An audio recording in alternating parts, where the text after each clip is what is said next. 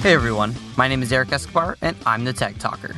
This past week, there have been a number of reports of TeamViewer getting hacked.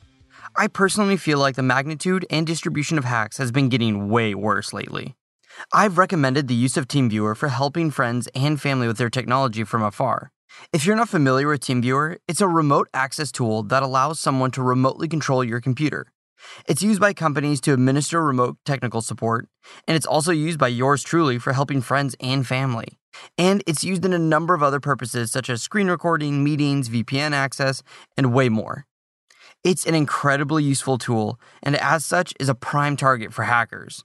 After all, what could be better than hacking a program that allows remote access to your devices? Last week, or June of 2016 if you're listening from the future, the TeamViewer thread on Reddit exploded with news that users of TeamViewer were getting hacked and having money stolen from active PayPal accounts. There were a ton of reports that users lost control of their mouse and keyboard, only to realize that a hacker was actively using their computer. Naturally, this would be a terrifying moment, to have control ripped away from you. Many users unplugged the cable or turned off Wi-Fi to prevent anything from happening to their computer.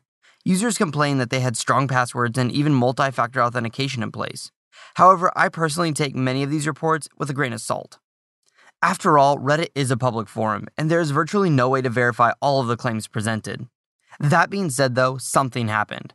The sheer number of reports meant that something had taken place, and many users were affected by it. There were also confirmed reports that TeamViewer's website had gone down for an extended period of time on June 1st, 2016. Now, on June 1st, TeamViewer addressed the website going offline in a press release. They explained that they had been hit by a DDoS attack, which took down their service. However, they very explicitly said that there was no breach and that user information was safe. And if you want to know what a DDoS attack is, I've posted a link to it in the show notes of today's episode where I've done a full podcast on one. TeamViewer attributed the hacked accounts to huge hacks of MySpace, LinkedIn, and Tumblr.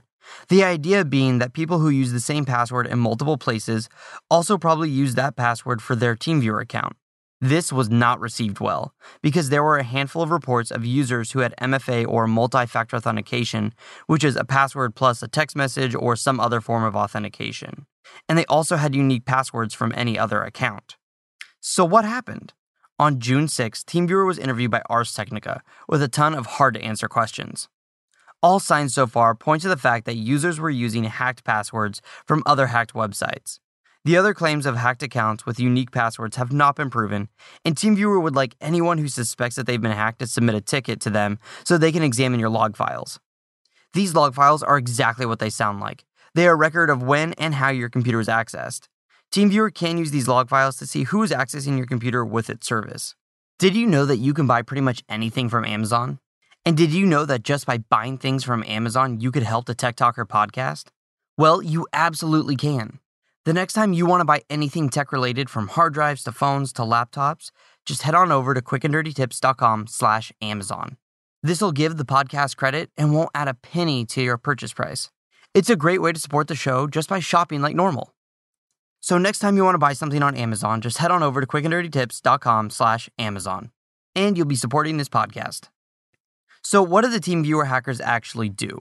Well, the hackers, once on a computer running TeamViewer, would take control of the mouse and screen and would look for sensitive files and search email accounts for the word PayPal.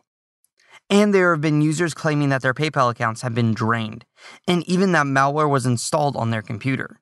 So what should you do if you're running TeamViewer? If you're not using it frequently or could get by without having it, I would simply uninstall it. I say this because it is a guaranteed way to make sure no one uses it against you. If you still need to have TeamViewer running but are extremely nervous, rightly so, there are still some things that you can do to strengthen your TeamViewer account. You should absolutely go into your account now and change your password to something long, complicated, and unique. And if you need help how to manage and create strong passwords, I've posted a link in the show notes of today's episode on doing just that. You should also enable two-factor authentication or multi-factor authentication. This means when you log into your account, it will ask you for another number or send you a text message. And if you want to know more about two-factor authentication, I've done a full episode on that as well. The website HowToGeek also has a great article on ways to strengthen your TeamViewer settings, which digs down into the nitty-gritty. In the meantime, for myself personally, I uninstalled TeamViewer from any computer that didn't need it. For computers that required it, I locked all of the security settings, and I put a password on the main lock screen of the computer. This means that even if somebody remoted into the computer I wasn't on, they would be presented with a lock screen that would still need a password to continue.